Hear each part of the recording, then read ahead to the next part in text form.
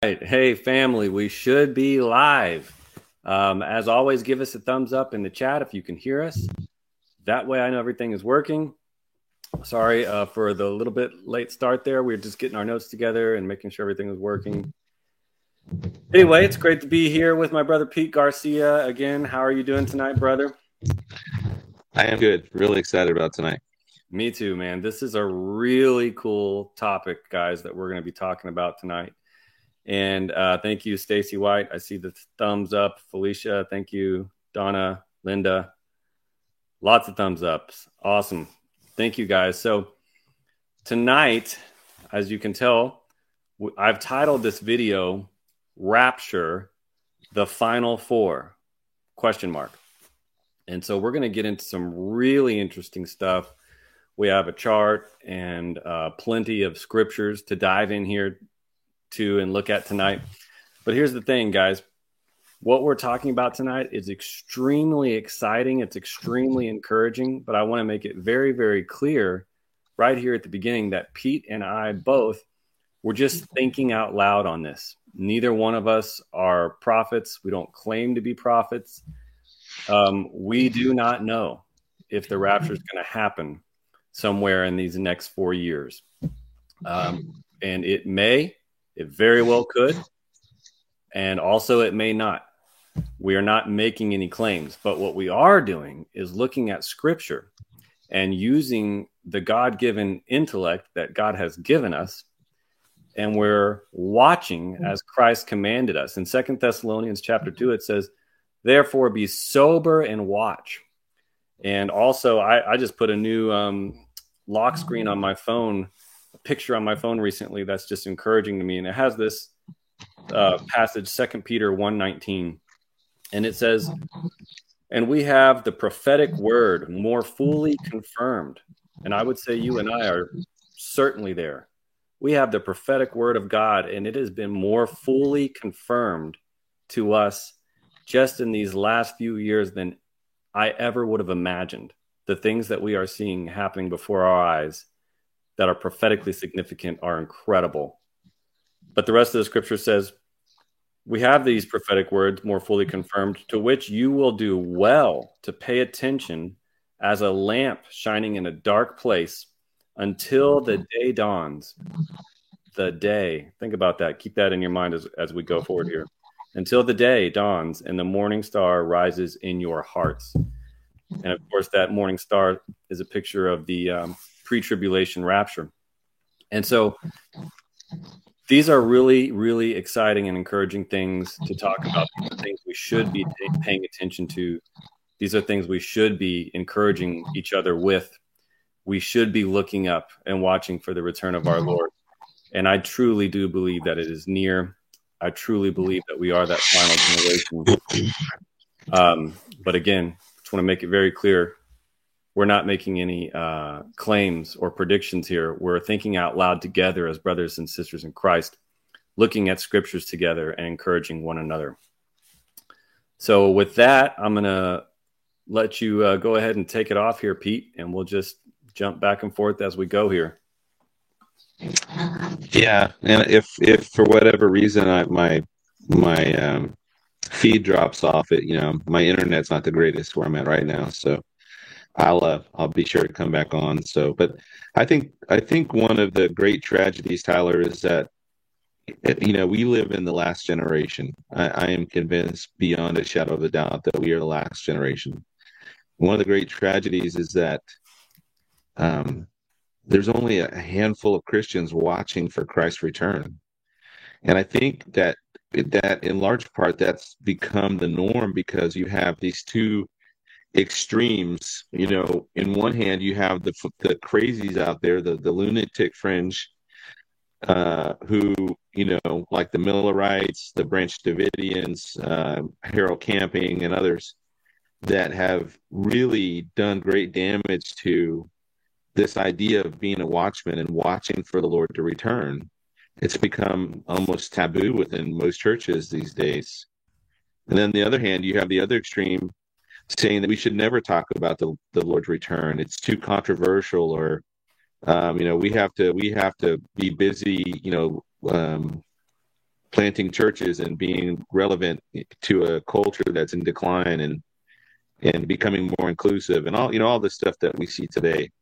And they would talk about anything in the world other than the return of Christ. And it seems crazy to me. It seems crazy to me that the most, arguably the most significant event in the history of the world, apart from Christ's first coming, and we're not allowed to talk about it. We're not even allowed to have an adult conversation as believers about, presenting reasonable and honest discussions about the Lord's return or even the season of his return. And I think that's what that kind of drove me to this chart tonight. And I wanted to be able to present something that was easy to understand, that was, it wasn't based on constellation or Jewish feast dates, and I'm not, dismissing those things. I'm just saying I wanted to present it from a different angle and just look at it from really the most solid positions I could find to look at the Lord's return. And so I put together a very simple chart. It doesn't require a lot of math. It doesn't require a lot of mental cheetah flips. You're going to be able to see it and read it, and then we're going to base that off of two things: one, very well-known historical events, and two, very clear scripture passages that kind of tie in with this whole concept. So, hey, let me jump in here real quick. A lot of people are saying in the chat that your mic is sounding crackly. Listen, guys, we know that Pete's mic is crackly. You're just going to have to roll with it. He's at a hotel. And his internet is not the greatest. So he is, at least, I think I can understand him perfectly fine. Although it doesn't sound great, I can understand him fine. And if you guys can't even understand what he's saying, let me know. But I think he's perfectly good enough to keep going, because I can understand what he's saying. It's just doesn't sound the best. So yeah, okay. People are saying is this a little better? They can understand you. Okay, and I'll talk slowly too. So no, it sounds good. People are saying it's good enough. Okay, yeah, I apologize. I'm in a very rural part of the country, and the internet is so at best. So also want to say, okay. I want to join your comment there. What you said about it's kind of a shame that we're not even allowed to have an adult conversation about this topic. I completely agree. It's almost like there's even people who love the Lord who are even interested in Bible prophecy, but they for some reason have this real like, oh, you need to be careful that you don't get people's hopes up. Like, don't even get excited. Don't even act excited. Don't even say that Jesus is coming soon. Don't. And it's like, well, I'm sorry, but when I look at Scripture, I don't see any scriptures that are like, hey, when you get in the last times and you see these signs, make sure you don't get excited. Like, don't get too carried away. Don't get really excited. Just keep your head down and don't look up. I kind of see the opposite. To me, when I look at the flavor of these end time scriptures, it's like Jesus is like, hey, when you see these things, start looking up. Hebrews 10:25, encourage one another with these words as you see the day approaching. And Paul talks about it many times. Therefore, we comfort one another with these words. So I think it's really, really important that we do get excited and do get together and encourage each other and start looking up, because shame on us if we miss it. You know what I mean? Yeah. Hey, let me unplug the mic real quick and see if maybe that will help. And I'm just going to talk into the laptop. You want to try that? Yeah, let's try it. We'll see. Okay, give me 1 second. You can keep talking. Okay. So I'm sure, yeah. And so I see you guys in the chat saying the same thing. We think about it every day, beyond excited. It gives us hope sometimes. And I love getting together with my brothers and sisters in Christ, all of you here in the chat, and talking about these things. And I would encourage you, like it says in Revelation, 3:11, hold fast and don't let anyone steal your crown. Don't let anyone tell you you can't be excited about Jesus coming, because we are. We're not here saying he's showing up on Thursday, the such and such date of the such and such year. We're saying, hey, look at scripture. It looks like we're getting really close. Let's start looking up. How's your mic? Yeah. Okay. How do I sound okay? Yeah, that actually sounds better. Okay, good. Hey, Yeah. just to kind of add on to what you just said there, if anybody out there has been following Britt Gillette, and he does a lot of economic updates and technology updates, folks, if the Lord doesn't come back, I mean, let's just set aside the fact. Let's just say that Jesus wasn't going to come back for 1,000 years or 1,000,000 years or whatever. He was never coming back, and we were just going to have to live on this planet until the planet blew up or whatever. At the rate we're going, I mean, we are racing into tribulation territory. I mean, I don't see how we get past 2026 without Right. being plunged into some part of the beast kingdom. So let's get into it, man. Yeah, let me share my screen here. Give me a second. All right. All right, folks, this is a bit what they call a build slide. Here we go. All right. All right. So I told you guys this chart was really simple. It's not this simple, but I wanted to start off with some known times. These should be without any question very obvious dates for everybody. Let's see. Oh, there we go. All right. So we have basically 4 dates on here, and the fig tree logo is covering up the last date. But we have this year, which is 2023. The year to the right of that would be 2033, which is 10 years in the future. We have 1948, which is the rebirth of national Israel.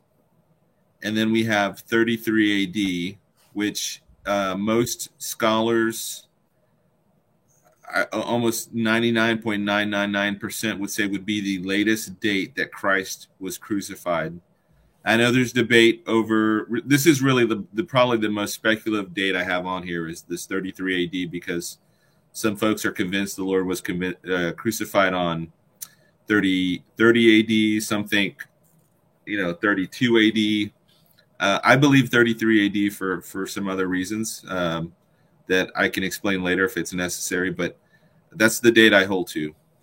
Now, we know prior to that, we had the 69th week of Daniel. That ended with the death of Christ on the cross. All right. So where I not differ, but where I'm trying a different angle from, or looking at it from a different perspective here, is that most of the time when we think back to the Jewish diaspora, everyone starts at the year 70 AD, which was the year that the Roman legions sieged and then sacked Jerusalem and destroyed the temple. Now, that's pretty much been the standard. So when we look back from, say, 1948 to the year 70 AD, that's 1,878 years. So for the purposes of this, I'm not going to start at 70 AD, but I'm going to go to 33 AD. And I want to jump in there because I think this is a really big point, guys. A lot of times we kind of unknowingly do this. When you think, you're kind of thinking of like 2,000 years, and we're going to get into that more in a second. But your mind kind of just goes to, okay, since Jerusalem has been gone. And that's what we're going to show here, is that's not the right point to start thinking where the beginning of that 2,000-year clock started ticking. It's really 33. It's at the cross, or whenever the cross is, not 70 AD. Yeah. So if we look back from today's date back to 1948 to the national rebirth of Israel, we get 75 years. All right. Everybody tracking so far? This isn't hard. This shouldn't be complicated. Yep. Now, the reason I'm starting at 33 AD rather than 70 AD is because I'm taking the focus away from the city of Jerusalem back to Jesus. Yep.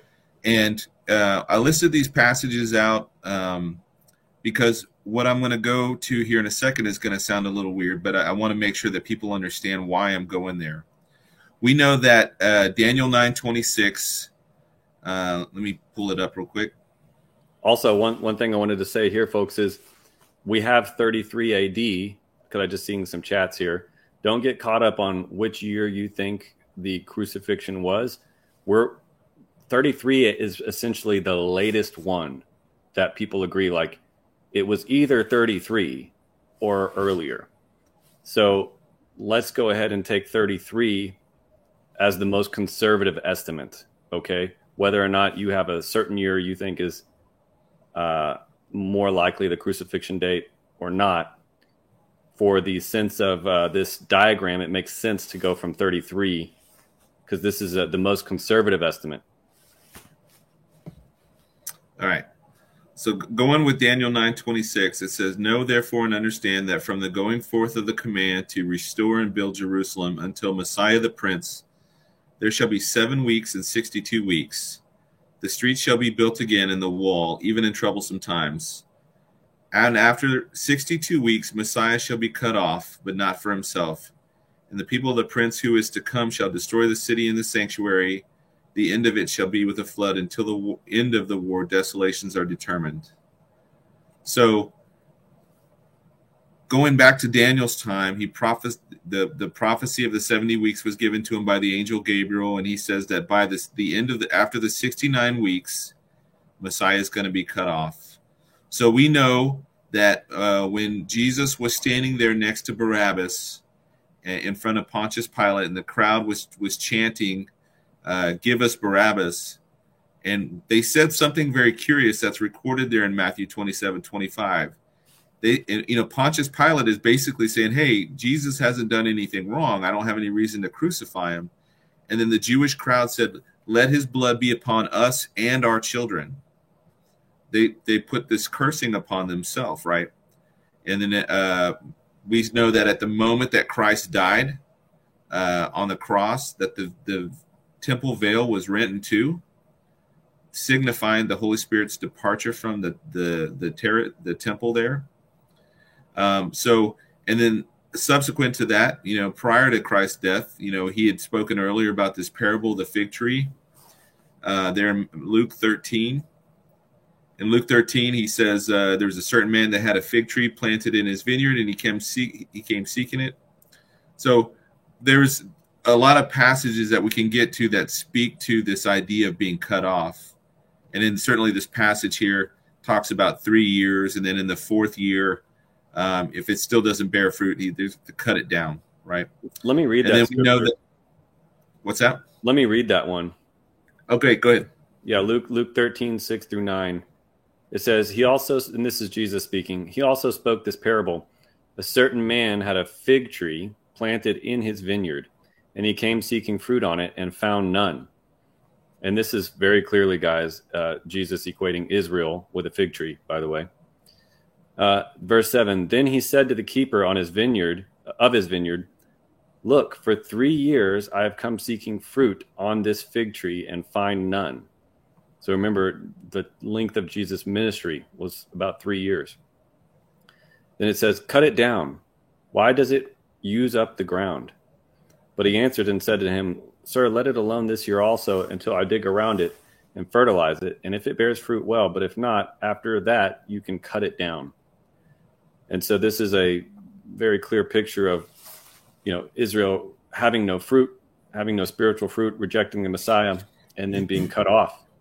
And this absolutely ties in with, this is why Jesus went up to that fig tree in real life, not a parable, but actually walked up to a fig tree and found no fruit on it and cursed it, and it withered.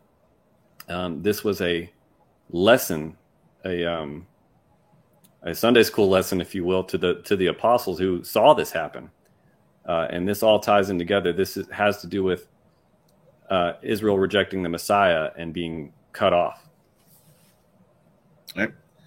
And then we know after that that Paul wrote about this blindness on part that would be on Israel until the fullness of the Gentiles is found there in Romans 11:25. So there's this, we see a series of events that regard the I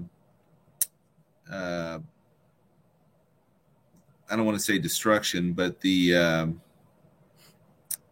cut off generation, the cutting off of that generation that denied Christ, crucified him. Yeah. And this idea is not this is not to say that Jews couldn't get saved during this time. Obviously, the early church was Jewish, but as the church began to spread out from Jerusalem, we read through Acts, the gospel begins to flourish in the rest of the Roman Empire. Then it becomes very hostile to Christianity in Jerusalem. And so certainly by the time that Jerusalem was destroyed in 70 AD, we know that a great number of Christians had already been killed inside of Jerusalem for their faith in Christ. Mm-hmm.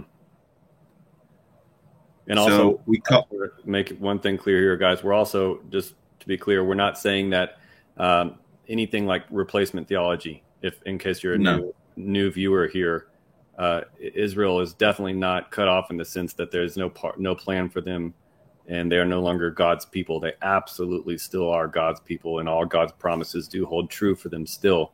But we are talking about cut off in a national sense, and the Messiah being cut off here, like it says in Daniel 9:26, but not for himself. And so those are the things we're referencing. Yeah, and so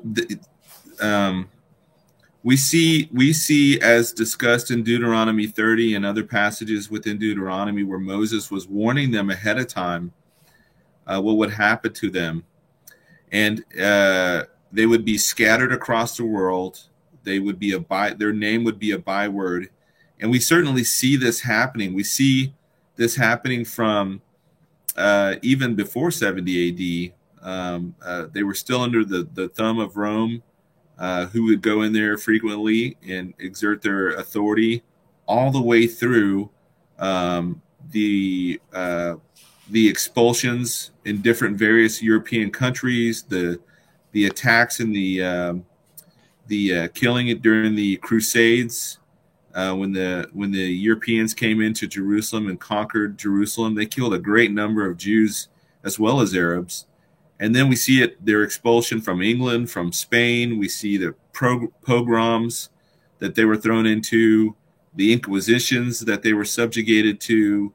And ultimately, we see the culmination of that with the final solution and the Holocaust, as conducted by the Third Reich in Germany during World War II. But here we see in 1948 the rebirth of national Israel. And so we're going to call this new section the fig tree generation. There is life brought back into the nation of Israel when the Jews are returned to their land and they reclaim their historic and ancestral homeland. Yep. And so without a doubt, this is the fig tree generation. All right. And so thinking back to the cutoff generation, we know that when Ezekiel was given the prophecy of the valley of dry bones, I'm going to read here from Ezekiel 37:11 through 14, and this is God speaking to Ezekiel, and he said to me, "Son of man," this is in starting in verse 11. Then he said, "Son of man, these bones are the whole house of Israel. They indeed say, our bones are dry and our hope is lost, and we ourselves are cut off. Therefore prophesy and say to them, thus says the Lord God, behold, O my people, I will open your graves and cause you to come up from your graves and bring you into the land of Israel. Then you shall know that I am the Lord, and then I have opened your graves, O my people, and brought you up from the graves. I will put my spirit in you, and you shall live. And I will place you in your own land, and then you shall know that I, the Lord, have spoken it and performed it, says the Lord." So we know without a doubt, most people have no qualms about the rebirth of Israel, signaling Ezekiel 37's the valley of dry bones coming back together. And I think that a nation that had been dead, nationally speaking, for nearly 2,000 years, coming back, reviving their dietary restrictions, their cultural traditions, their language, which had been Hebrew had been a dead language for a long time. Their religious beliefs to where they are today, I mean, is incredible. No other nation on the planet has done that, and it's good. I just want to jump in real quick and say, yeah, very rightly, it's shown as a miracle because never ever has that happened before. But I also wanted to point out, just in case anyone's getting confused here on the chart, with fig tree generation showing 75 years. That's simply showing from 1948, when the fig tree began to bloom and Israel was rebirthed, to where we're at now, which is 75 years. We're not saying that the fig tree generation is only 75 years. We're saying it's been 75 years since 1948, correct, and we are currently at 2023 AD. That's what this chart is saying, and we are in the fig tree generation. Yep. Yeah, the fig tree generation will absolutely extend into the 70th week. Yep. So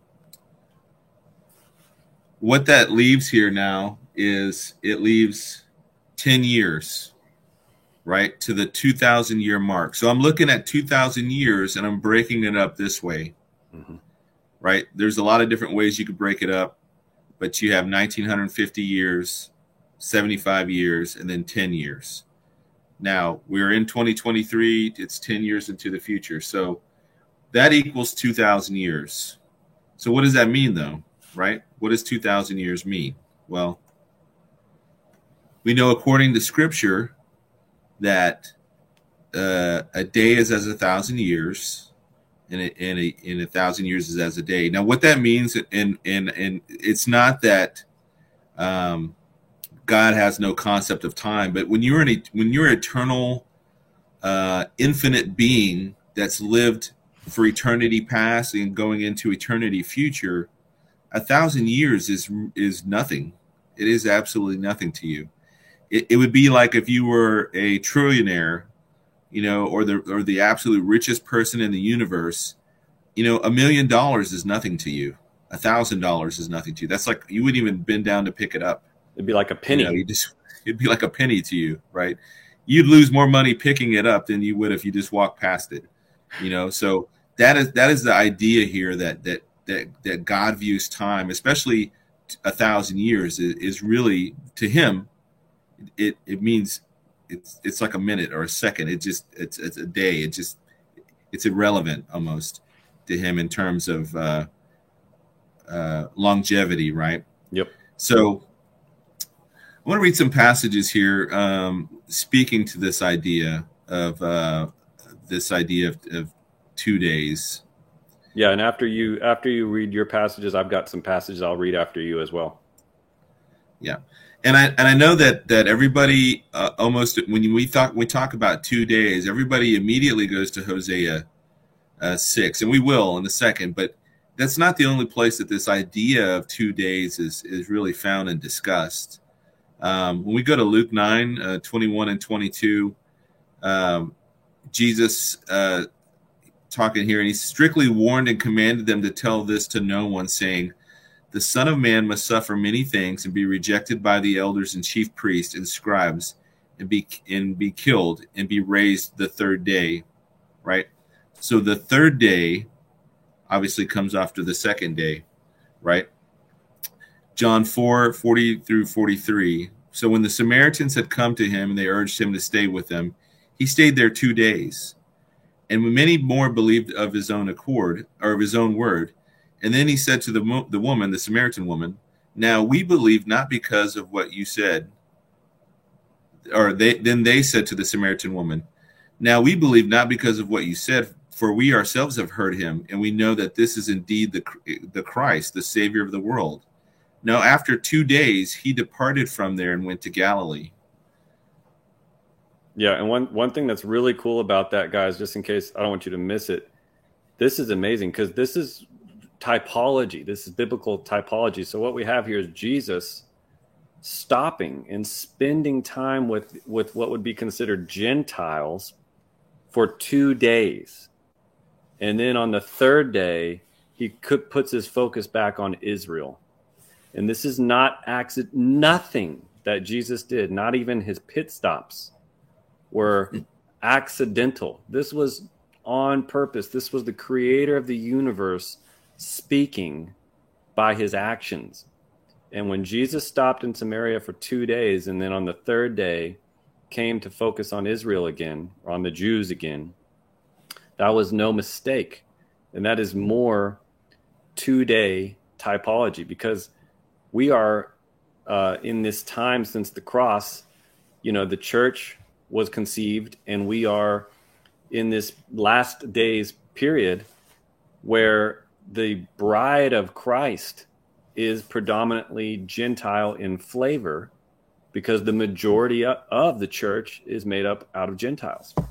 So this typology that Jesus was walking out in Luke 9:21 through 22 is incredible, because it is showing Jesus stopping and focusing for 2 days, more primarily on a Gentile group. And then on the third day, his focus is back to Israel, which is amazing. Yeah, and the point about where Christ repeatedly, I mean, I could have pulled Acts 10:40 or any number of passages where it talks about Christ being buried for 2 days and then rising on the third day. Luke 9, Jesus was saying ahead of time, "Hey, don't, I'm gonna die, I'm gonna be killed, but on the third day I'm gonna rise again." So essentially, Jesus was telling them that I'm going to be taken from you for 2 days, but then on the third day I'm going to come back to you. So, and we read through this, and we don't really, we read it all the time. I've read it all the time. I never really thought about it in those terms, that he was going to be taken from his Jewish disciples for 2 days, but then he was going to come back on the third day, right? So this typology of 2 days goes beyond Hosea 6. There's numerous passages all over the place that kind of tie in with this typology, even going all the way back to Abraham. So let me read this passage here from Hosea, and I'm actually going to start in verse 5, Chapter 15, or chapter 5, verse 15. And he says, "I will return again to my place till they acknowledge their offense. Then they will seek my face. In their affliction they will earnestly seek me. Come and let us return to the Lord. For he has torn, but he will heal us. He is stricken, but he will bind us up. After 2 days he will revive us. And on the third day he will raise us up, that we may live in his sight." Folks, we are coming up on the third day. We are literally 10 years away from the third day. Okay, we're coming to the end of the second day. That's the whole point of what I'm trying to say here, in that we are very close. And although we don't know the day or the hour, we absolutely believe that we are in the season of his return. So this is really the only math on here that I have. And I just listed it out here fairly simply. 2,000 years equals 2 days. Okay, so we have 1,950 years being the cutoff generation. We are at currently 75 years for the fig tree generation, and it totals 1,990 years. So you subtract 1,990 years from 2,000 years, that leaves you with 10 years, right? You subtract 7 years out for the tribulation, for the Daniel 70th week, that gives us 3 years, right?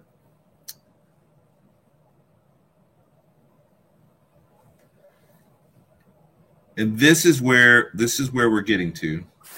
One thing I wanted to point out here really quick as well is just a technicality, but if you've got to count 2023 as well.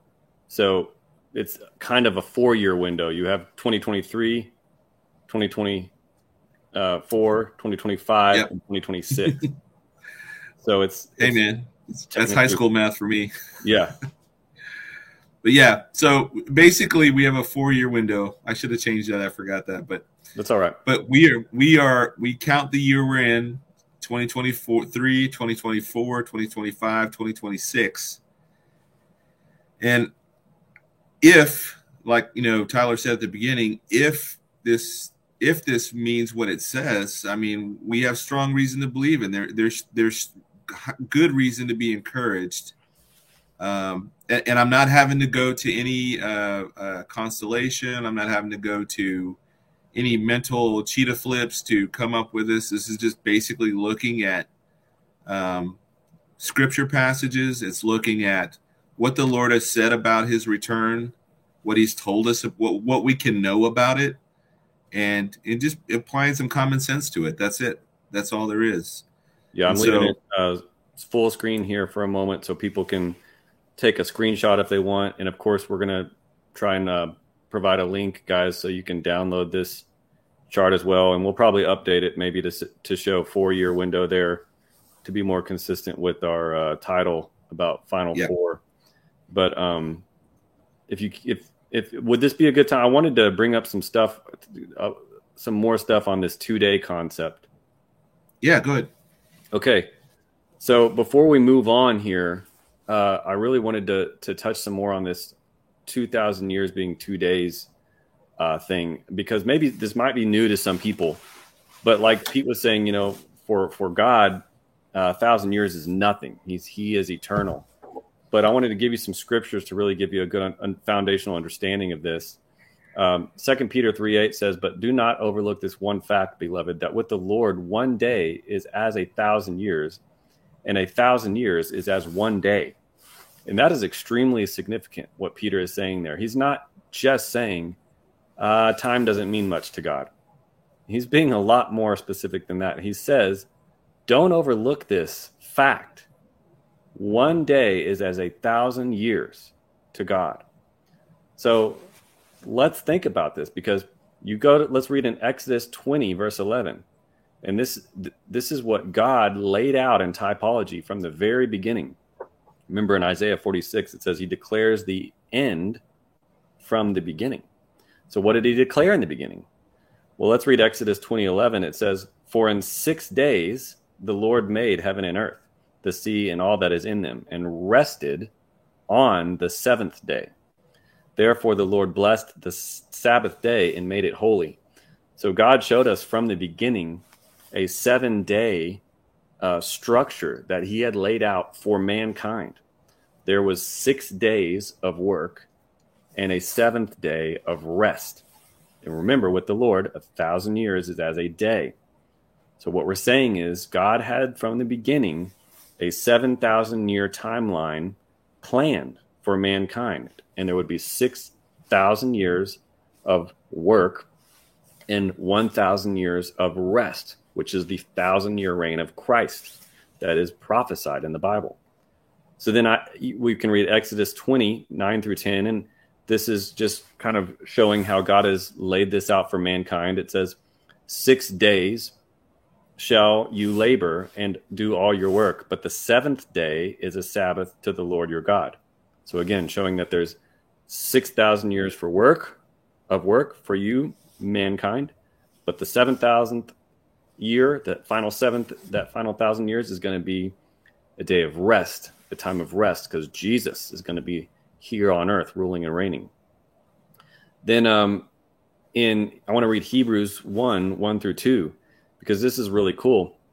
I think a lot of people don't understand quite the significance of this verse, Hebrews 1, starting in verse 1. It says, "Long ago, at many times and in many ways, God spoke to our fathers by the prophets, but in these last days, he has spoken to us by his Son, whom he appointed the heir of all things, through whom also he created the world."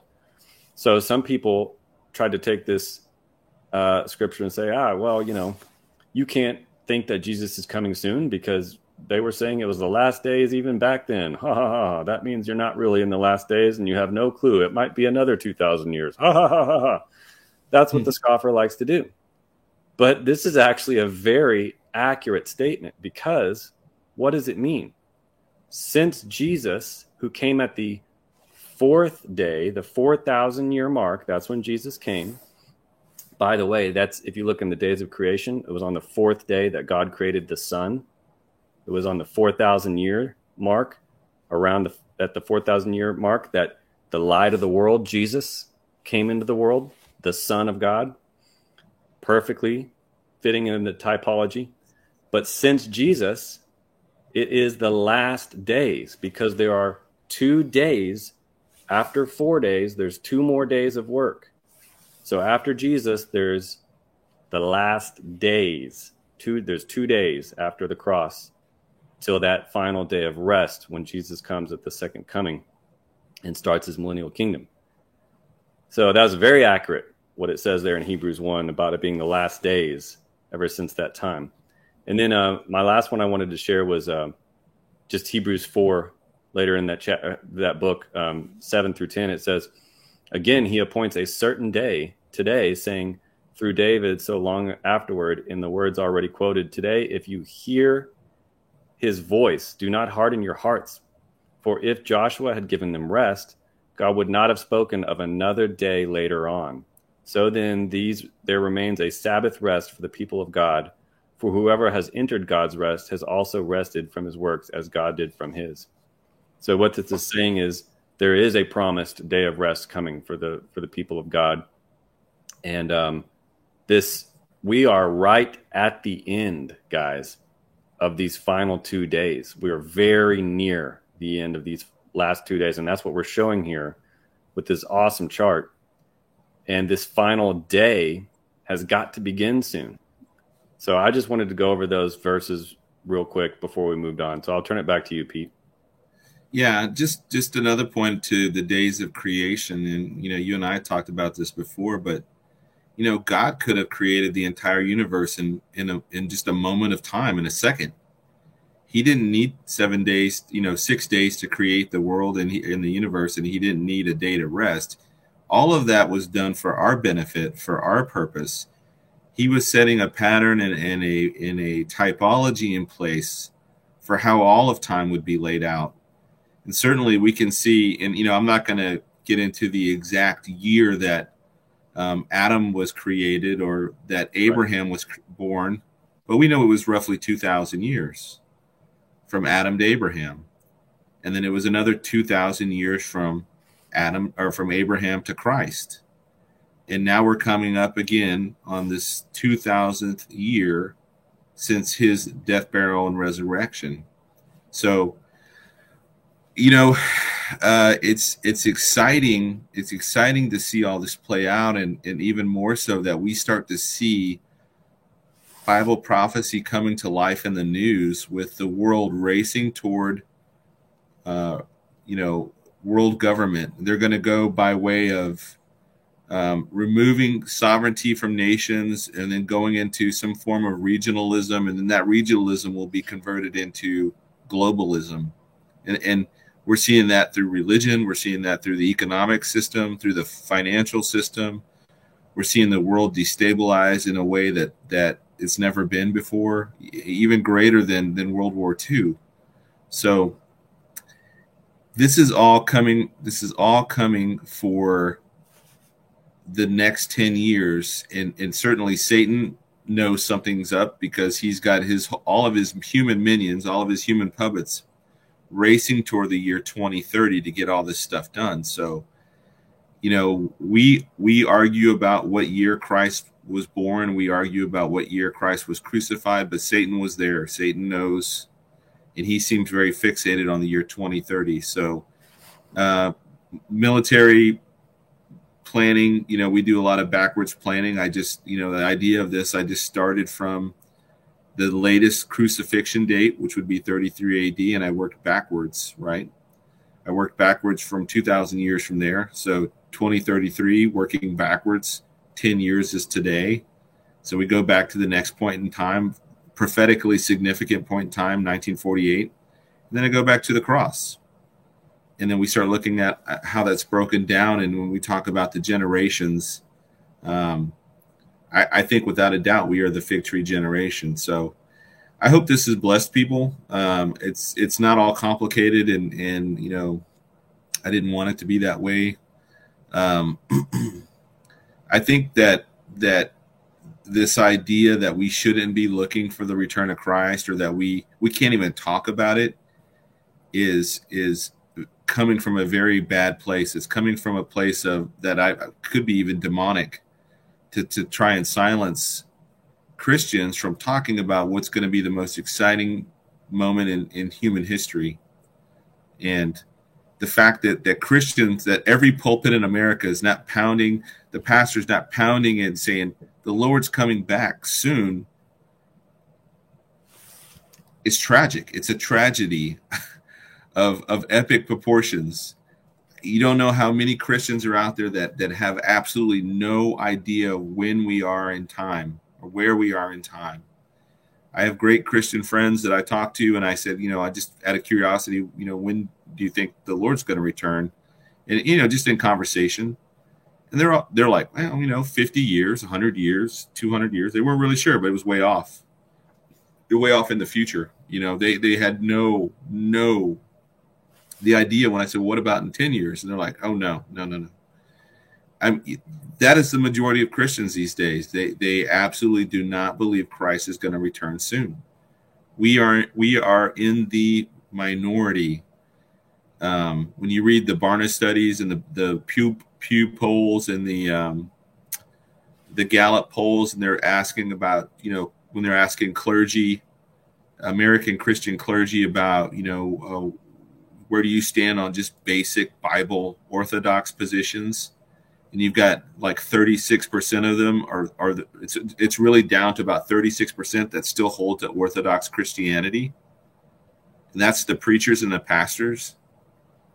Folks, we are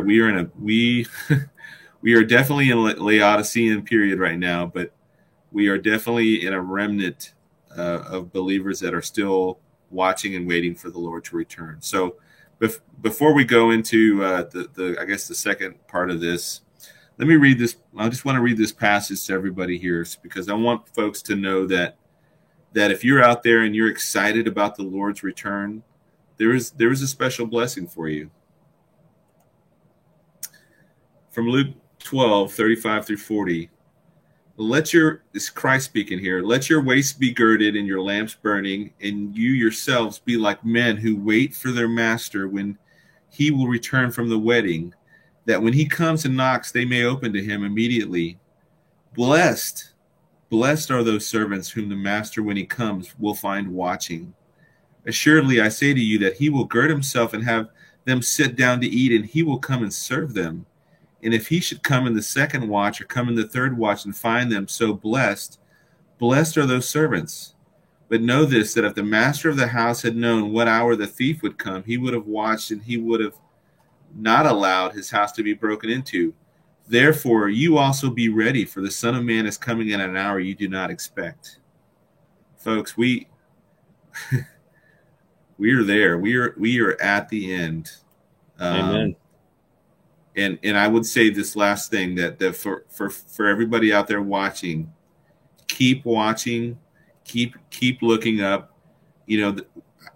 When I hear this excuse from pastors and pulpits, and they say, you need to stop looking up and start looking around. Man, I'm an adult. I can do both. I can help my fellow man. I could be a good steward. I can go out and evangelize, and I can also keep one eye on the sky and look with anticipation, waiting for the Lord to return. I can walk and chew bubble gum at the same time. I can do both things. We don't have to abandon one thing to do the other.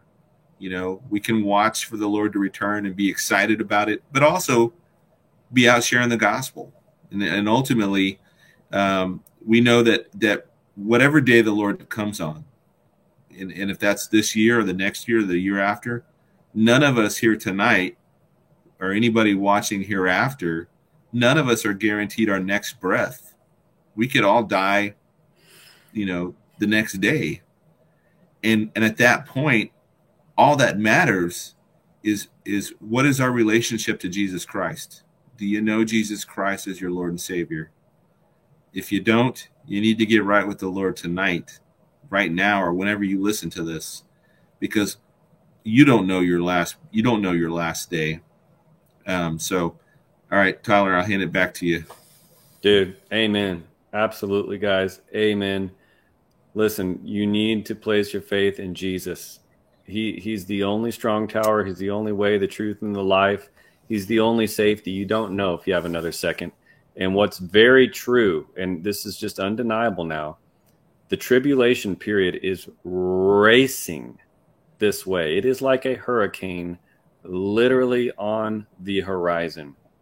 And anyone, let's say you have a beach front house, if you were to step out on your front porch and see the worst hurricane in human history right off your coast, right out there over the water, it would be very unwise to just sit there and not do anything about it. And let me tell you right now, way worse than a hurricane is the tribulation period. The Bible says it's the worst time that will ever exist in human history. It is around the corner any day now. It is racing this way. And you do not want to be here for that. Jesus Christ is the only way of escape from that. I want to read you Revelation 3:10 through 11. It says, because you have kept my word about patient endurance, I will keep you from the hour of trial that is coming on the whole world to try those who dwell on the earth. I am coming soon. Hold fast what you have so that no one may seize your crown. So listen, guys, Jesus is the only way to be kept from this hour that is coming on the whole world. If you're on the face of the earth, you're going to be in it. You're going to be dealing with it. There is no place of peace during this time that's coming unless you are in Christ and you're taken off of this world. But again, I want to stress, just like Pete was saying, you don't know if you're going to even live another 5 minutes. And at some point or another, you will be standing before the judge of eternity. And the only way to be found innocent is, have you placed your faith in Jesus Christ and been covered by his blood? So I completely agree. Let's get back to the chart. It doesn't show it here. I think you're going to have to share it with me again. I think it like faded away or something because I didn't have it. I didn't. But let's get into this now, guys. We're going to get into more kind of narrowing down, talking about this final four, which is the title of this video. And let me share this chart here with you again. Here we go. And Pete, could you make it a little bit bigger for that one slide? Yeah. So they can see it better. Hold on one second. It's just blank right now. You're going to have to build it back out, I think. Oh, there we go. It's getting there. So, yeah, let's get into this second part. And again, guys, it says a 3-year window. It's really a 4-year window because you got to count the year 2023. So let's get into this part, Pete.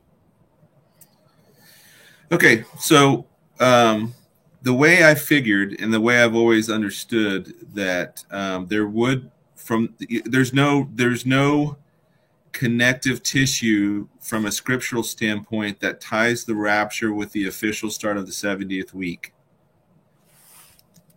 Just let me say that again. There's no theological tissue connecting the rapture with the official start of the 70th week of Daniel. That covenant that's confirmed or strengthened there in Daniel 9:27.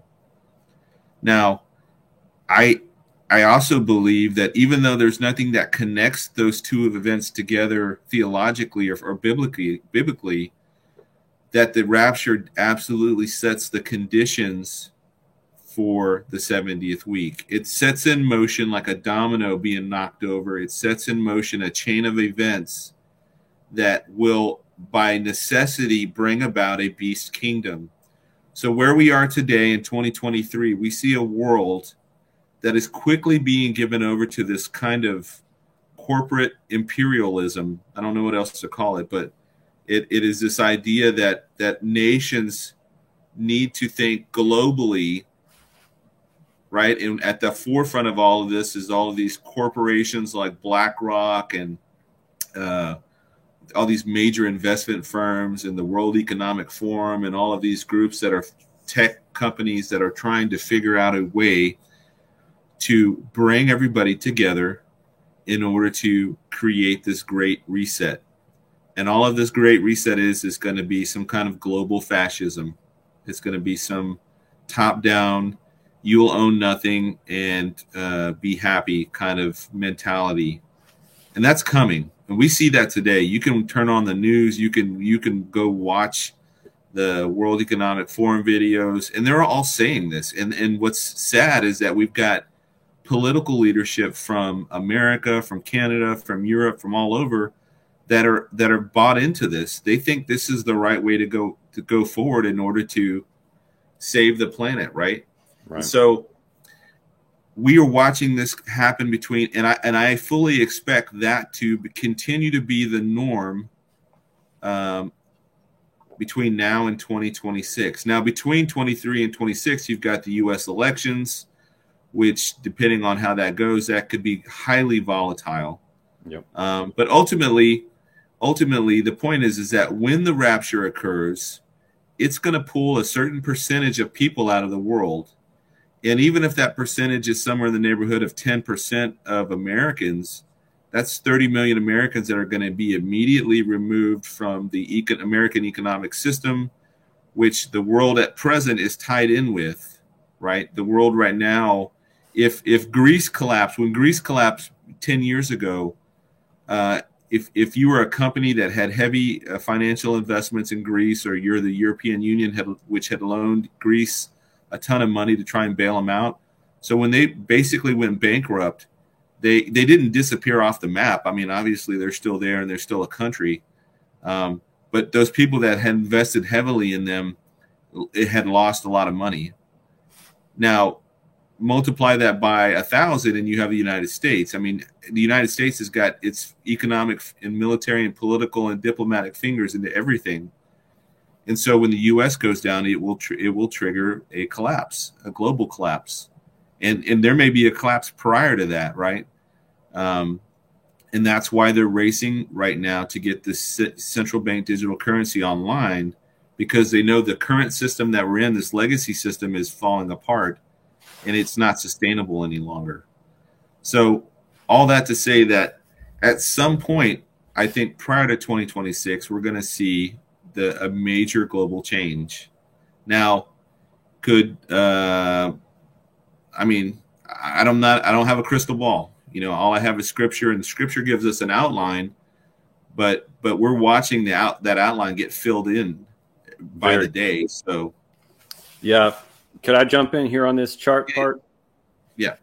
So a couple things I wanted to mention here, guys, just to be clear. All the way here to both at the top chart where it's showing the full 2,000 years or 2 days, and also at this bottom chart, which is just zooming in to this 10-year window ahead of us from now till what would be considered the latest date. Let me make this large on screen. It's getting hidden behind my logo there, but the last date on the chart should be 2033. You can see it on the bottom chart. But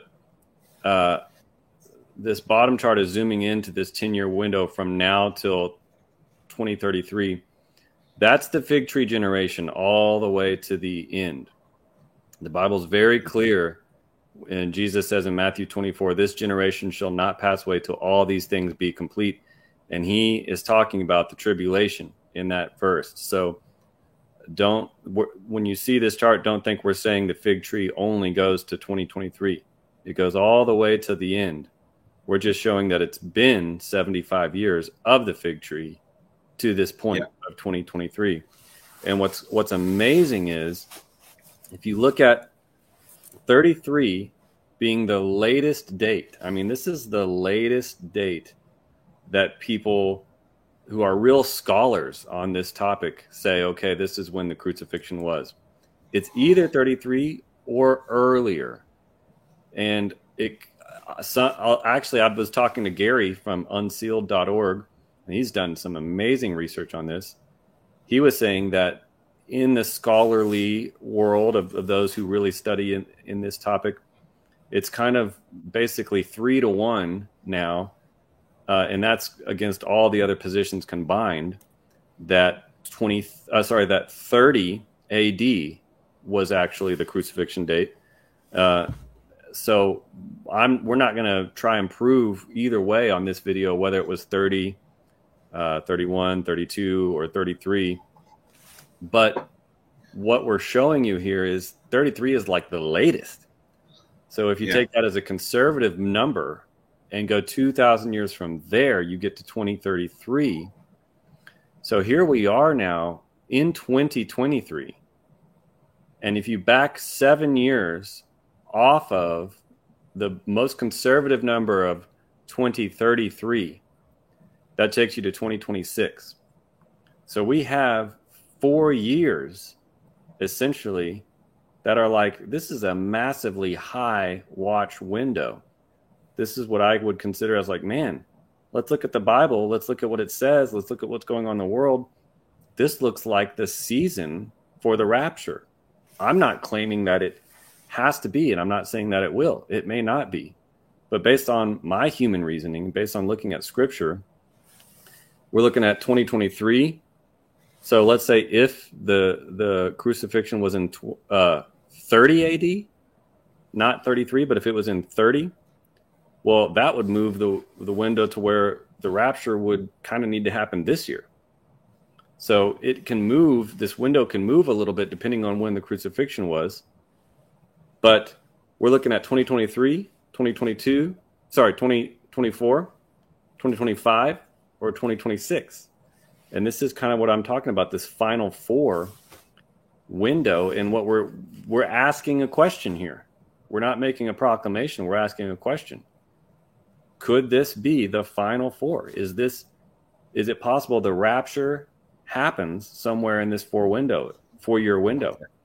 And I got to tell you guys, from my perspective, I think it's extremely exciting because based on what's happening in the world and prophetic convergence, it's tying right in with this timeline. It's fitting together like a perfectly fitting jigsaw puzzle. I mean, it's just incredible to watch. So this fig tree generation ends at the second coming. Now, when is the second coming? Is it 2033 or is it as early as 2030? We'll have to wait and see. But it is interesting that the kings of this world, who are essentially run by Satan, seem to be very focused on 2030. Mm-hmm. I don't know why that is, but they very much are. So these are just incredible days to be living in. And, I'll hand it back to you now, Pete, but this stuff blows my mind to see all this happening. Yeah. Somebody keeps referencing the CJ Lovick video. I watched it, and he seems convinced 2030 is the year of the crucifixion, or the year 30 AD. Yep. Just so there's clarification from people that are wondering why I think that is. It's because of the reign of Tiberius being what is why you think 33? Yeah. So somebody had asked why do I think that year? Yeah, gotcha. When you go to let me pull it up here. It's in like the 14th year of the reign of Tiberius, or hold on. I think it's maybe 15th year, but I can't. The 15th year, which would have been in 14 AD. That's what it is. And if you had 15 years to 14, the year 14 AD, you get to 29 AD would be the start of John the Baptist, and then 6 months later, Jesus' ministry. So, but irrelevant. That's beside the point. That's why I believe it is. But I know there's great scholars on every side of this issue that have debated this for hundreds of years, right? Yeah. Our point, guys, is we're looking at a window. We're saying, hey, it could be 20. It could have been 30. It could have been 31. It could have been 32. It could have been 33. And so that's why we're looking at a 4-year window here, because is one of those 4 years. So you got to go 2,000 years forward in time from one of those 4 years. So that's why we have a 4-year window here that we're looking at. This is incredible. The other thing I was going to bring up was that somebody had asked about, is there anything to slow this down? And, honestly, I think that if if Christ allowed America to collapse right now, like economically, like tomorrow or 6 months from now, and we had to endure some really, really terrible, trying times, I believe that a great many Americans would repent and return to the Lord, um, because every time there seems to be very difficult and trying times, people basically come back to their faith. But what we see in Luke 17 and other passages, Laodicea and whatnot, there seems to be this normalcy bias that things are they're the days of Noah, the days of Lot. They're just going along, marrying and giving in marriage, buying and selling, and they are not waking up. They are, when times are good, people don't think about God. It's when difficult times come that people turn to God. Yep. And I think that what we see, according to Scripture, is that people are just going to be going about their daily life, and that's the idea where Christ is going to come like a thief in the night. He's going to catch them unawares of his coming. Now, if we were in deep persecution and economic trials and tribulations, I think a great many more people would be watching. But I think things are going to continue on, and it feels like this other shoe is going to drop, but then it doesn't. Like last year, we were talking about all of the supply chain issues with China and the boats being stuck off the coast of their ports and not being able to ship things. And everybody was predicting, it's going to be, we're going to be in starvation at the end of 2022, and we're going to run out of diesel fuel, and we're going to this and that. I've never been one to go, blowing that horn. But I do think that the potential is there for some hard times. But is gas prices going to continue to creep up? Probably. The price of eggs is going to continue to creep up. Yep. I mean, they're ratcheting it up, these things, on purpose. And although I don't think Donald Trump is going to make a return to the Oval Office, I think that just because he's running, it's going to create such political volatility within not just the Washington, D.C., but within the American population, people turning. We could see some kind of strife, between states and between people within states. So it's certainly going to be tumultuous times, but I think life is going to continue to plug along until Christ comes at the rapture. And that's where he's going to catch many of the Christians, like the Church of Sardis. They're just going to be sleeping, and he's going to come at a time that they think not. That's exactly what Scripture shows us, guys. I mean, yeah, it says, the Spirit expressly says that in the latter days, there will come perilous times, and people will be wicked, lovers of self and lovers of pleasure. And then, I also think of, it's going to be wicked. It's going to be rampantly wicked, because look at Noah and Lot. That's what Jesus says. It's going to be like those days. Their normal was like wicked. Sodom, a normal day in Sodom that's a wicked place. So it is normal right now. If you're talking about Sodom and Gomorrah normal, yeah, that's what it's like now. But here's the thing: Lot is in that analogy too. In fact, he's a huge part of that story. Lot was at the city gates. He wasn't in a bunker. Lot was at the city gates, which is the place of business.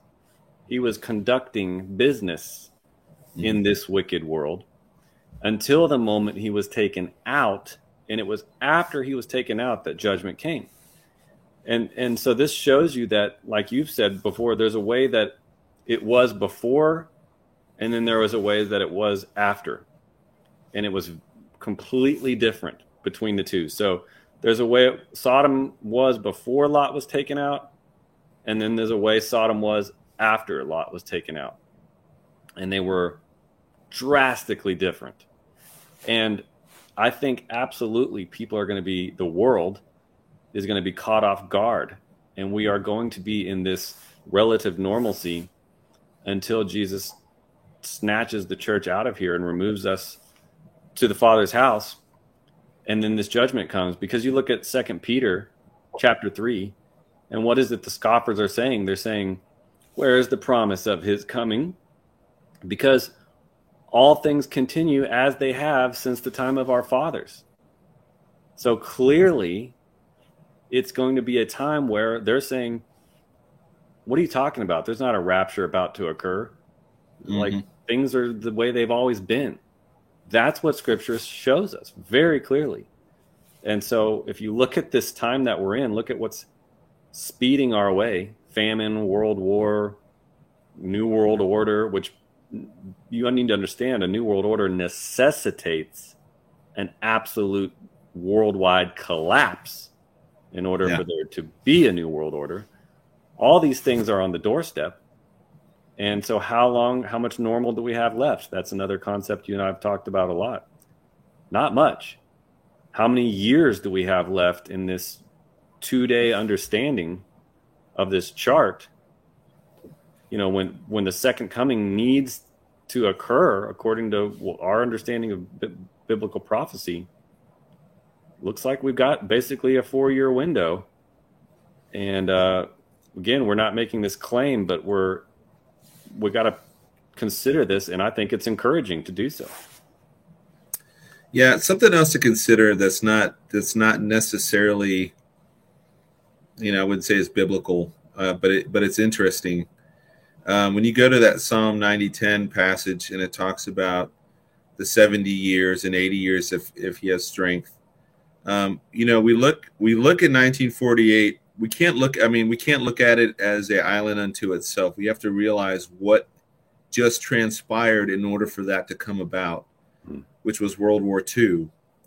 World War II saw a new world order. You had the world that was before World War II, which was largely still European dominated by the British, dominated by the French and the Germans, just in terms of global influence. And then you have the way the world was immediately after World War II, where the United States is the last man standing, so to speak.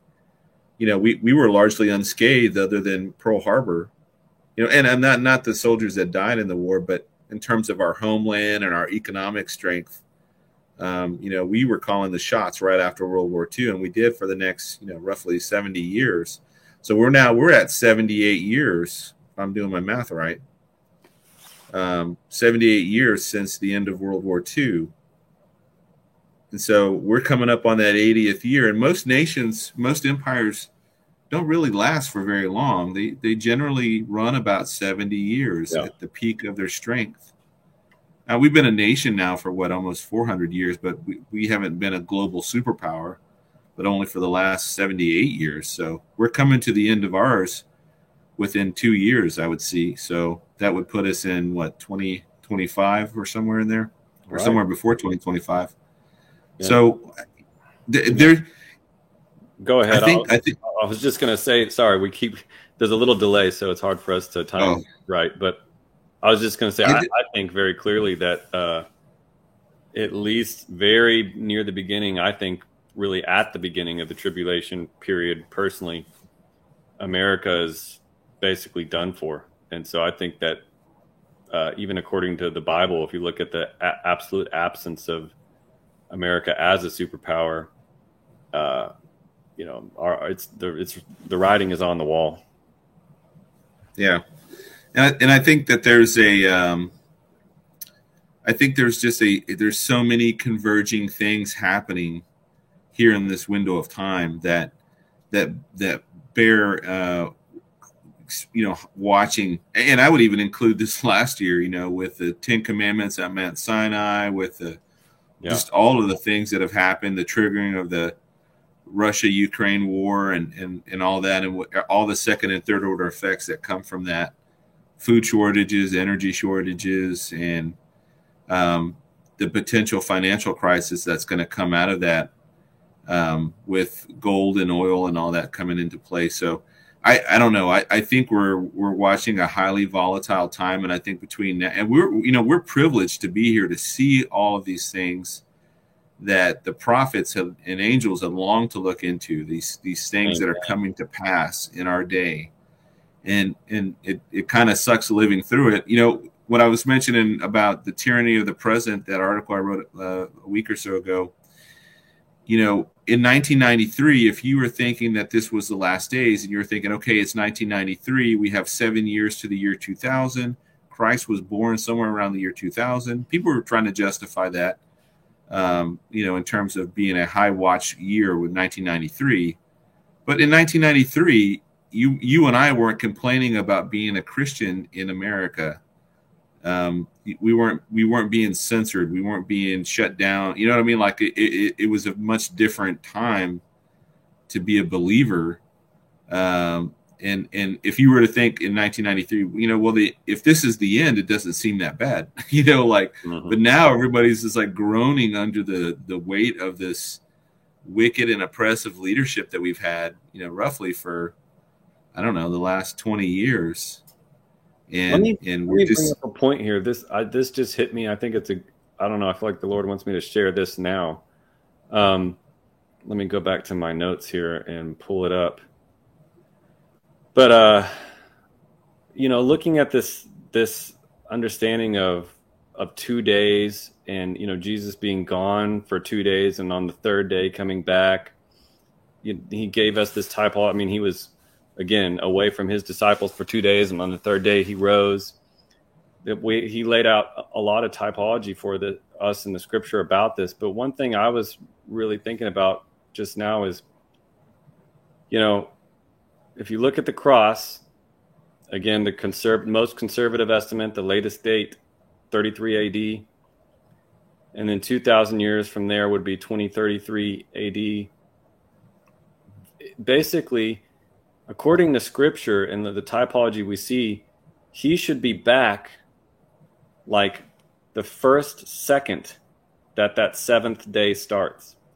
Not like, in other words, we shouldn't be going well into the seventh day or that third day before Jesus comes. Because I think about scriptures like Mark 16, 2-4, Jesus had been crucified. He was gone for 2 days.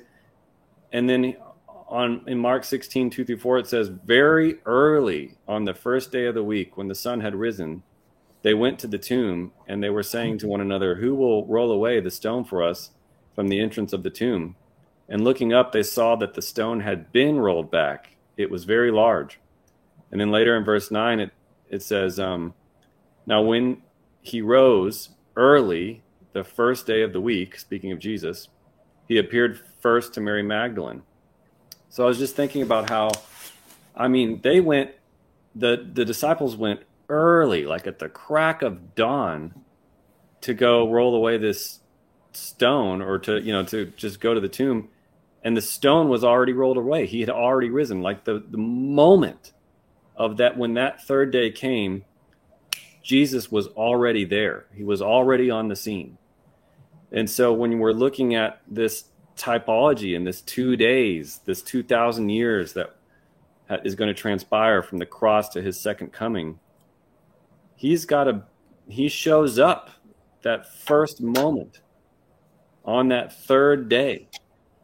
And that's the second coming, guys. And that happens at the end of the tribulation period.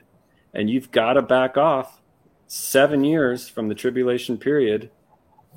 And somewhere from that point, 7 years before the tribulation period, is the rapture. And some will say there's a large gap. Some will say there's a small gap between the rapture and the tribulation. I happen to be one of those people that I kind of lean more towards a small gap, even a tiny, tiny gap. And Pete, I think you kind of lean towards somewhat of a gap, maybe a substantial gap.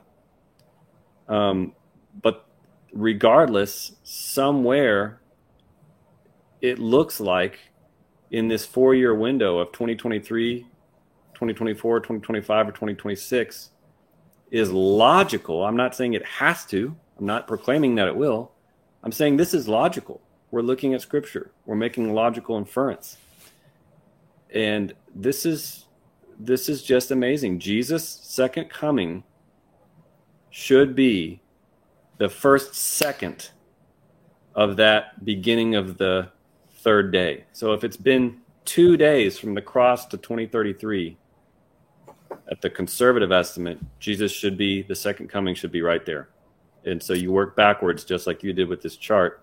And that's why we should be very excited about the days that we're living in. Yeah. So a couple of things just came to mind. One is that we know that after Jerusalem was sacked in 70 AD, there was a window of time where the Sanhedrin that was still remaining, or that regathered after that, and were still kind of in the area, they had a very small window of time to where they could reconstruct certain things historically so that Jesus could not, in their revisioning of history, couldn't be the Messiah. I mean, this isn't unique to me. This is stuff that I've read for a long time from many different people. And the idea, when you look at things like the Septuagint, not the Septuagint, is it the Septuagint? Yeah, the Septuagint version of the Old Testament. Am I thinking that correctly? Anyways, there's timing differences that are there that are different from our translation that we have with regard to genealogies, because the Sanhedrin wanted Melchizedek not to be a pre-incarnate Christ. They wanted him to be Shem, right? And they wanted to. It was little things like that where they were able to manipulate some of the scripture, but in the process of doing this, they changed the times.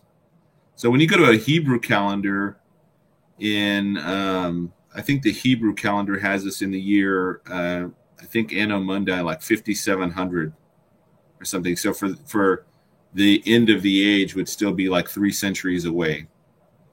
There was a manipulation, an intentional manipulation done by Jewish scholars way back to discredit Christ, to make it so that he couldn't come. Because the way that the scripture lays out, the Messiah would have had to come between the time the scepter had departed from between the feet of Judah, according to Genesis 49:10, and when the temple was destroyed. That was that small window of time of, from like 6 AD to like 70 AD. The Messiah, the Jewish Messiah, had come between those two dates. So when they messed with the calendar or whatever, they did it so that we're basically 3 centuries behind according to the Jewish calendar that they use today. We're in the year 5700 or something, 5789. But my point with all, keep my point with, and I want to jump in because I noticed something on the chat. So after your point, I'm going to say something. My point with that is that the 69th week, we know for a fact, concluded with the death of Christ, right, on the cross, or concluded. His death came right after the end of the 69th week.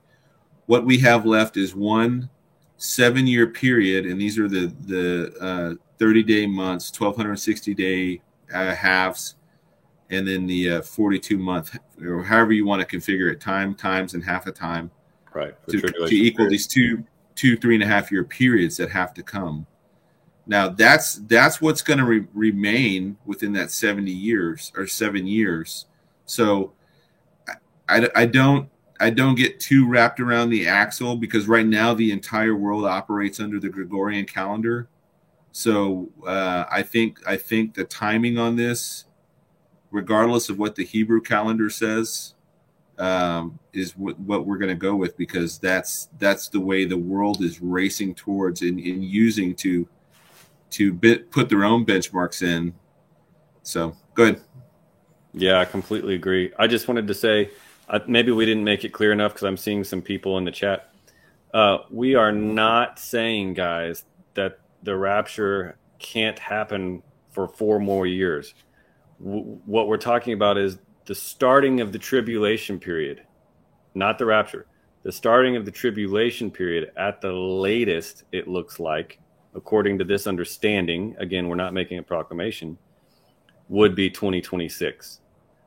But the whole point of this video is to show you that the timing of the rapture is absolutely before the tribulation, and that could be any time between now or all the way to 2026. In fact, and I made this point earlier in the video, but I'll make it again. If the crucifixion was 30 AD and not 33, that basically takes you down to this year, where the rapture would happen and the tribulation would begin. So again, I want to make it very clear, this chart is not showing that we've got 4 more years left. It's saying there's essentially from 2023 to the latest, most conservative date for the second coming is 10 years from this year.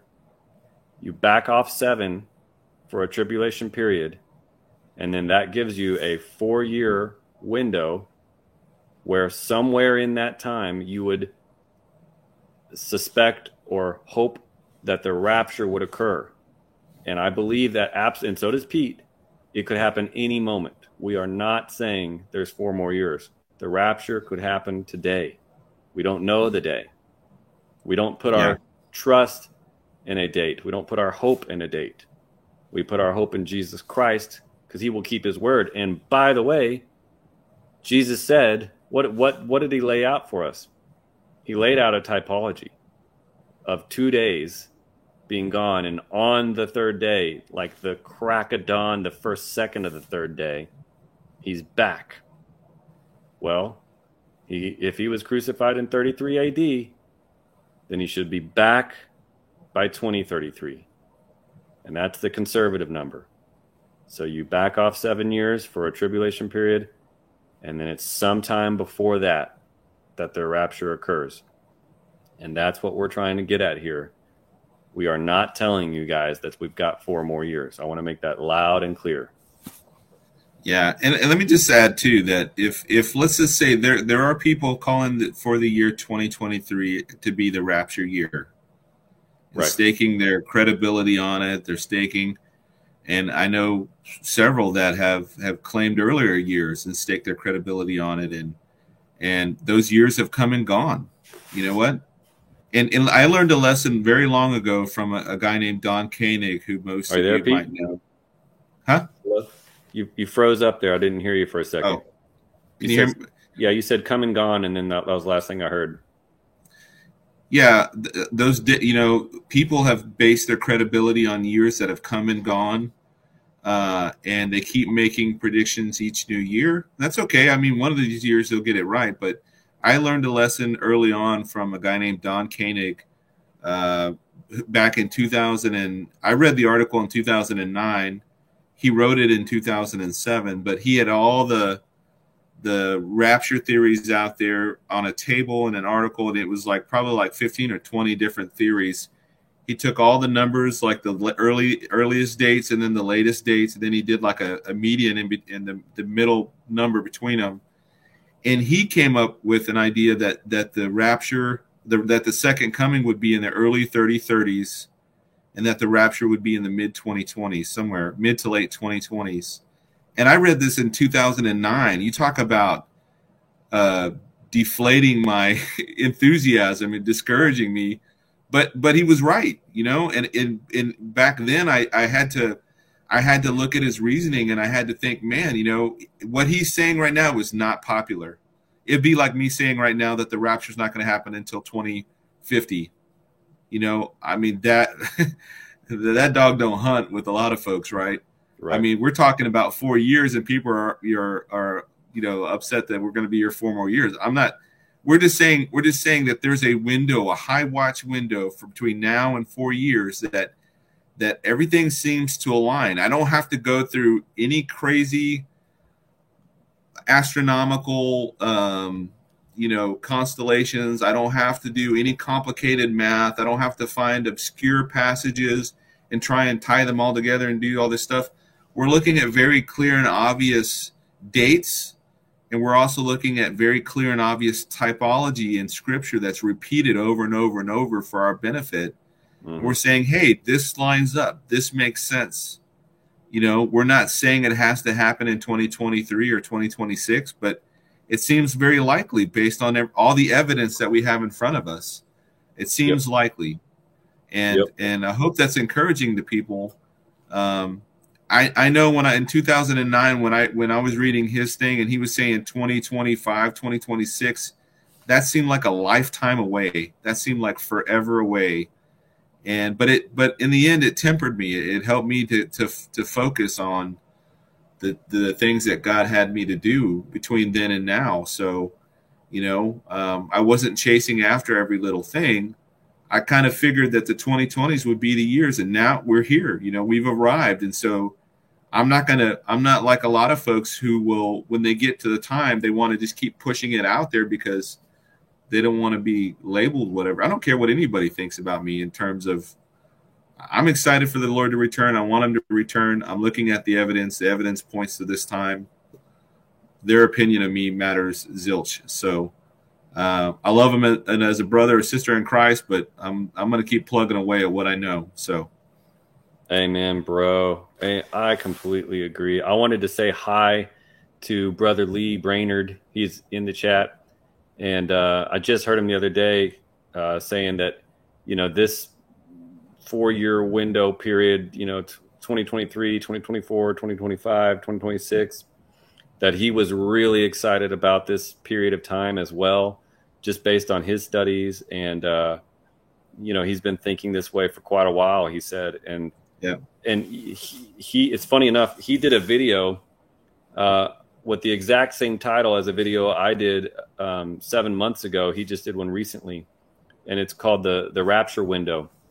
And the Lord has been putting this concept on many of our hearts. You know, this window is, you know, like you said, back in 1993, maybe some people were thinking, it's been about 2,000 years since the birth of Christ. You know, 7 years from now is the year 2000. Well, we're now, I think, understanding prophecy in biblical scriptures in a way we never could have imagined before. Just like it said in Daniel, you know, things were sealed, and they would be unsealed in the time of the end. I think these things are rapidly being unsealed now, and we understand things and comprehend things we never could have before. And now, instead of, you know, looking at the birth of Christ or when Israel became a nation or something, I mean, we're looking at when Jesus was crucified. Most conservative date that scholars who really study this thing look at is 33, if not earlier. In fact, apparently most scholars lean towards 2030 now, according to some people. So that is amazing, because there's really, as far as I can think, in my, you know, very fleshy, temporal, weak mind, I can't see any other way you push this back any farther. Like in 1993, you could have been thinking about the birth of Christ. Well, now we're talking about the death of Christ in 33 AD at the conservative estimate, and 2,000 years after that. And look how everything is lining up exactly like the scriptures said it would right now. I think that's way, way, way beyond coincidence. Yeah. And let's just say that, you know, I don't want to be a Debbie Downer, but let's say that 2023 comes and goes and we're still here, right? That doesn't mean that, that doesn't mean necessarily that 33 is the year, or 2033 is the year, or, you know, it could be 2032. That's why we called it a window. Yep. There's four years that it could be played out. And I guarantee you, if it happens on, you know, whatever day in 2025 and it catches us all by surprise, because we were thinking 2023 or we were thinking 2026 or whatever, it's going to catch us all by surprise. But again, I go back to that passage in Luke 12, that the Lord delights in those who are watching and waiting for his return. blessed are those who are watching when he returns. Folks, do not quit watching. Now is the time to really dig into the word, be bold in sharing the gospel with everybody that you come across. Live out your faith, be loving towards one another, especially within the brotherhood and sisterhood of Christ. I mean, there are so many things we can argue about. I mean, we could argue about the crucifixion year, the birth year. There's literally countless things that we could tear each other apart about. But Christ said that we are to love one another, and that the world would know who we are because of our love for one another. Mm-hmm. And I wanted, Tyler and I both wanted this to be an encouragement that, look, we don't know what year, but we are coming down to the wire right now. We are coming down to the wire, and now is the time. Now is not the time to be found not watching. Like not looking for the Lord, being unplugged from the Word and just living in the world. Now is the time to focus your gaze upon Christ. Keep looking up, using that enthusiasm and that excitement to be bold in your faith. So, yeah, isn't that exactly what Jesus said in Luke 17? He said, "Don't be caught up in carousing and carelessness, and lest this day catch you and off guard." And he talks about an escape. But I wanted to read this. Is that Luke 17 or was that Luke 21 that I'm thinking of? Just to be clear. That's Luke 21, I think. Okay, was it 21? I was just thinking, maybe I was saying, I'll just go ahead and read it because I don't want to be quoting the wrong scripture here for you guys. Sometimes I get the chapter wrong when I'm thinking about what it is I'm talking about here. 21, verse 34, he says, "But watch yourselves, lest your hearts be weighed down with dissipation and drunkenness and cares of this life, and that day come upon you suddenly like a trap.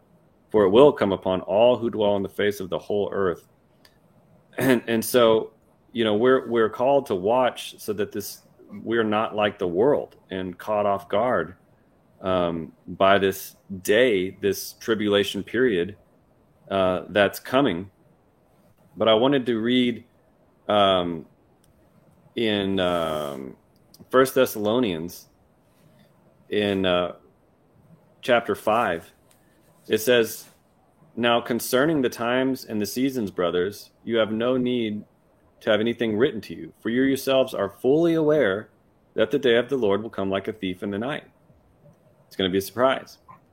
But then look what it says later as we continue. It says, "While people are saying there is peace and security, then sudden destruction will come upon them as labor pains come upon a pregnant woman, and they will not escape." And then verse 4, "But you are not in darkness, brothers, for that day to surprise you like a thief." So listen, guys, now he's talking to the believer in Christ, the brethren, the bride of Christ, you and I. It says, "You are not in darkness, that day should surprise you like a thief, for you are all children of light, children of the day. We are not of the night nor of darkness." Okay, so that's us. We're not supposed to be caught completely off guard. We're supposed to see this day coming. And then what does it say next? It says, verse 6, "So then let us not sleep as others do, but let us keep awake and be sober." And then verse 8, it says, "But since we belong to the day, let us be sober, having put on the breastplate of faith and love, and for a helmet, the hope of salvation. For God has not destined us for wrath, but to obtain salvation through our Lord Jesus Christ." And that's my message here, and that's Pete's message tonight is, look, we can see the day coming. Jesus said we would. We see the tribulation period coming. We know we leave first. They will be surprised. They will not escape. But we are children of the light. Who is the light? Jesus Christ. We are children of the light. We will not be caught off guard by that day. We will see it coming. And what are we encouraged to do. Watch and be sober. So that means take this seriously and don't stop looking. It's time to start looking up. It's time to be excited about these things and to encourage one another with these words. Yeah. And you know, be just as excited this year as next year if we're still here.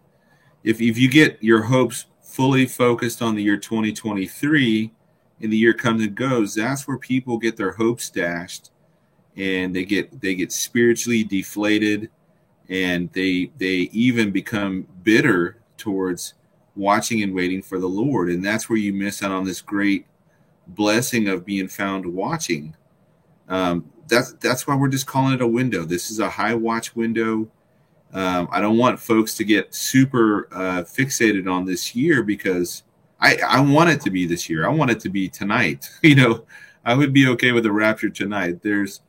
I don't have a problem that the rapture can't fix, right? But I also have to be pragmatic about it too. You know, I'm looking up. I'm waiting every day. I'm waiting for the Lord to come and call us home. But at the same time, I also have to recognize that we could be here next year. We don't know. That's the whole point of imminence. We don't know, but we know it's soon, and we know that we can see that day approaching, because we're seeing the signs and the things that are inside of the tribulation becoming evident in our day. You know, just like the signs of Christmas going up. And you start seeing the Christmas signs, and the music starts getting played, and people start putting Christmas lights on their house. You know, Thanksgiving is all that much sooner. So that's where we're at now. You know, we're waiting for that to happen. We're trying to look at this from the most simplistic, non-sensational way that we could look at, and present it very simply to you. And that's what I think we did. Yeah, I really appreciate you putting this chart together, guys. We're gonna make it available for a download. We'll figure out how best to do that. I'll put it in the description box and pin it in the comments. I'll post it on my Telegram channel. I'm sure Pete can share it on his Telegram channel as well. I'll put the links to both of our Telegram. I always forget. I forget, guys, to put links for Telegram up. I'm not a promoter, if you've noticed. I mean, I made some T-shirts. I didn't make T-shirts, but I put a website up so people could get a T-shirt with "Fear Not, Hold Fast" on it. And I don't even talk about these things or promote these things. This is all about Jesus. This is all about being together as a family in God and encouraging one another and looking for Jesus. And the more we can get the word out and the more we can encourage each other, the better. But I'll put the links to our Telegram as well below, and you guys can we post stuff there all the time, and we can post charts and things like that. You can download them straight from there as well. So we'll try and make all the resources available to you. And also, I just remembered, I meant to mention this earlier, but Brother Chooch at TOL End Times did a great video today, which is essentially a really pithy, boiled down version of what Pete and I just talked about today. And it's like, I think, an 8-minute video or something. He did a really good job. If you want to send someone a video that is a much shorter version than ours to get this concept across to them, then I would recommend you send Brother Chooch's video. I'll link his below as well. It was a great video. I love Brother Chooch and all that he does. And yeah, listen, guys, don't let anyone steal your joy or steal your, excitement about watching for Jesus. We are there. We're at the end, and I actually am on high alert. Like Brother Lee Brainerd said the other day, now we're getting to the point where I've got the tinglies, and that's where I'm at. Like we are so close. The rapture could happen at any moment. This year is going to be incredibly exciting to watch. And so will any year that we're here after this year, if we make it past this year. But the point of this kind of thinking out loud session that we did today or tonight was to look at this concept of 2,000 years or 2 days in the Lord's eyes from the cross to the second coming. And it's very simple. Like Pete said, very simple concept. You back off 7 years at least from the second coming, and sometime before that 7-year period, which is the tribulation period, the rapture should occur. And that basically gives us only 4 years, guys. And that includes this year as being one of those years. We are not saying that it has to be 4 years from now. We're saying it could be this year or in this 4-year period. It doesn't have to be. We're not saying for sure it will be, but we're looking at it and we're excited and we're considering these things. And I hope you do too. And I hope you're encouraged. Got any final words? I think that's it. I think we've covered it all, man. Yeah, no, we beat this horse pretty good. So I just keep looking up, folks. Lean into the storm. The Lord's coming soon. Amen. Amen, brother. Thank you for being here tonight. Guys, I've got a bunch of messages on my heart to share soon. I'm extremely busy in my life right now with it's just all kinds of stuff going on with work, and I'm still trying to recover with back issues, and I've got a family and full-time job and all that. So I'll make a video as soon as the Lord puts it on my heart to do so, and I'm awake enough to be up here at 9:00 at night and make one. But I encourage you guys, definitely keep track of Pete's website, rev310.net. He puts out awesome articles all the time. And yeah, guys, love you, family. Thank you for being here with us tonight and encouraging each other and blessing each other in the Lord. Please keep lifting each other up in prayer. Prayer is a powerful, powerful thing. We need to keep praying. The Lord hears our prayers and he loves us. And so, guys, we love you. Pete, thank you. And until we see you next time, may the Lord bless you and keep you. Good night, guys. Good night.